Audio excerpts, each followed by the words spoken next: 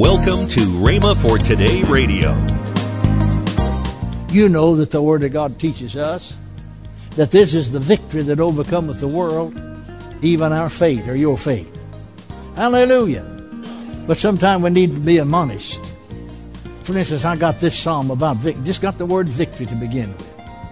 Hallelujah. And then I got the first 2 or 3 words. Victory is not in things. Victory is not in things seen or things felt or whatever you could contact with your physical senses. Victory is not in your mind or your brain. Victory is in Him, the Eternal One. Welcome to Rhema for Today.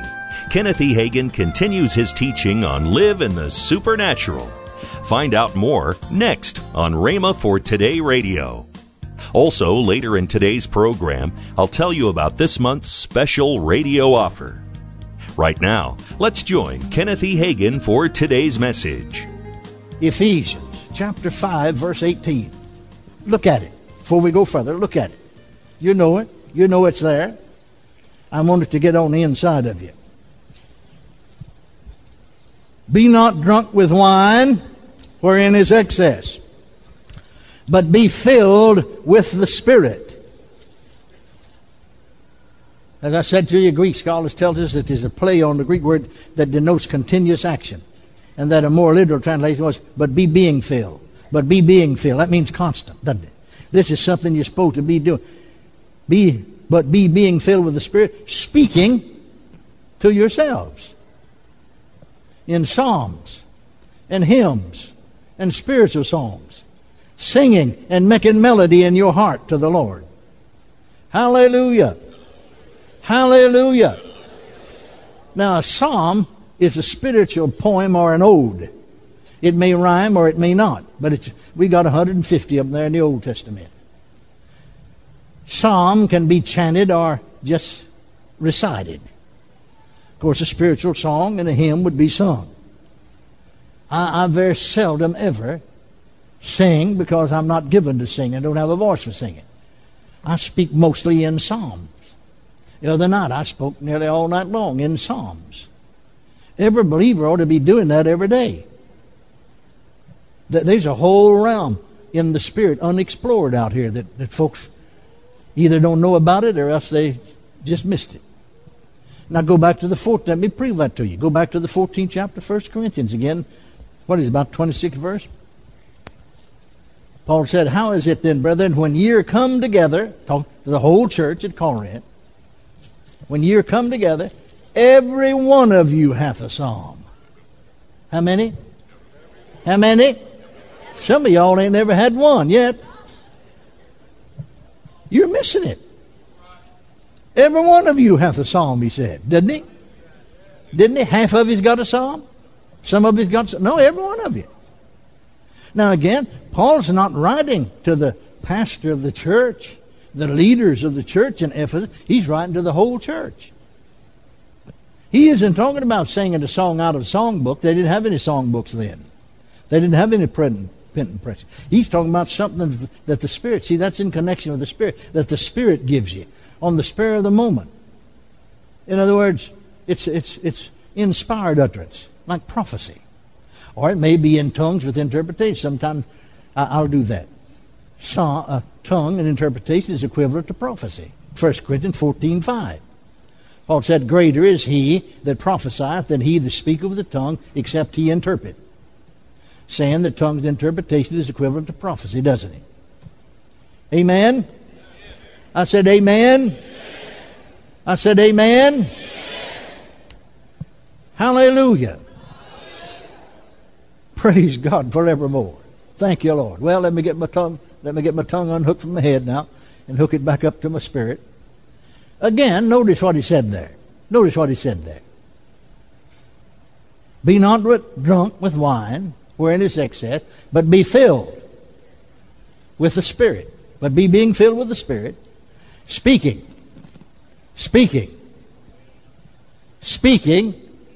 to yourselves. This is something you do in your own private prayer life, devotional life. Speaking to yourself in hymns and songs and spiritual songs. Now notice, singing and making melody in your heart To whom? To the Lord. Glory to God. Glory to God. Glory to God. Glory to God. Singing and making melody in your heart to the Lord. You're doing it to the Lord, and yet it's benefiting you. You see, if you're filled with the Spirit, you got a song in your heart. Hallelujah. Now go again to that verse we looked at in Colossians real quick. Colossians chapter 3, verse 16. Let the word of Christ dwell in you richly in all wisdom, teaching and admonishing one another. Now this is something we do at church or when there's a group together. Teaching and admonishing one another. How? In psalms and hymns and spiritual songs, singing and making melody in your heart to the Lord. Now he said you're teaching and admonishing one another, but you're also ministering to the Lord by so doing, doesn't he? I said, doesn't he? I said, doesn't he? Amen. Praise God. Now teaching, now notice, psalms, hymns, and spiritual songs, teaching and admonishing. Now some of these psalms, like psalms in the Old Testament, were prayers that they prayed.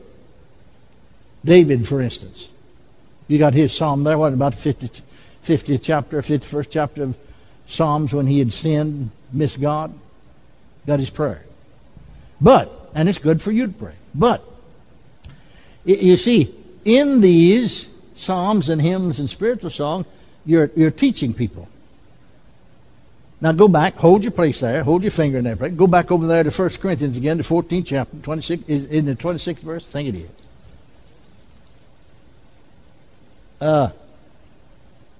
How is it then, brethren, when you're come together, every one of you hath a psalm, hath a tongue, hath a doctrine, hath a revelation, hath an interpretation. All right, now go back to that verse in Colossians. Let the word of Christ dwell in you richly, in all wisdom, teaching and admonishing. Teaching. Now notice there in 1 Corinthians, he put psalm first, and then after the psalm followed the doctrine and the revelation. Didn't it? I said, didn't it? And the teaching. Praise God. Amen. But you see, you got it while you were speaking in psalms or singing. By so doing, teaching. See, if folks haven't heard, then you're teaching them. If they have heard, you're just admonishing them to walk in the light of what they know. Hallelujah. I said hallelujah. Glory to God. Now, for instance, you know, now another thing, the Word of God is inspired by the Holy Ghost. You know that the Word of God teaches us that victory is in Jesus. You know that the Word of God teaches us that this is the victory that overcometh the world, even our faith or your faith. Hallelujah. Hallelujah. Hallelujah. Hallelujah. But sometimes we need to be admonished. For instance, I got this psalm about victory. Just got the word victory to begin with. Hallelujah. And then I got the first 2 or 3 words. Victory is not in things. Victory is not in things seen or things felt or whatever you could contact with your physical senses. Victory is not in your mind or your brain. Victory is in Him, the Eternal One. For there came one out long ago from the Father to make an awful show. That is, He put the enemy to flight and was raised up from the dead in the sight of all men, that we may know and that we may walk in the victory that He proclaims and won. Victory, victory. Some people talk about victory but walk in defeat because, you see, they do not speak the word that has been given to them. They walk not in the light that shines or has shined upon their pathway. For when you know that He's under your feet, you'll laugh and have a great time of joy. Because He, the defeated one, can no longer defeat you. And you see, you have His ability and His power at your employ. So all you've got to do is enjoy. Hallelujah. Hallelujah. Hallelujah.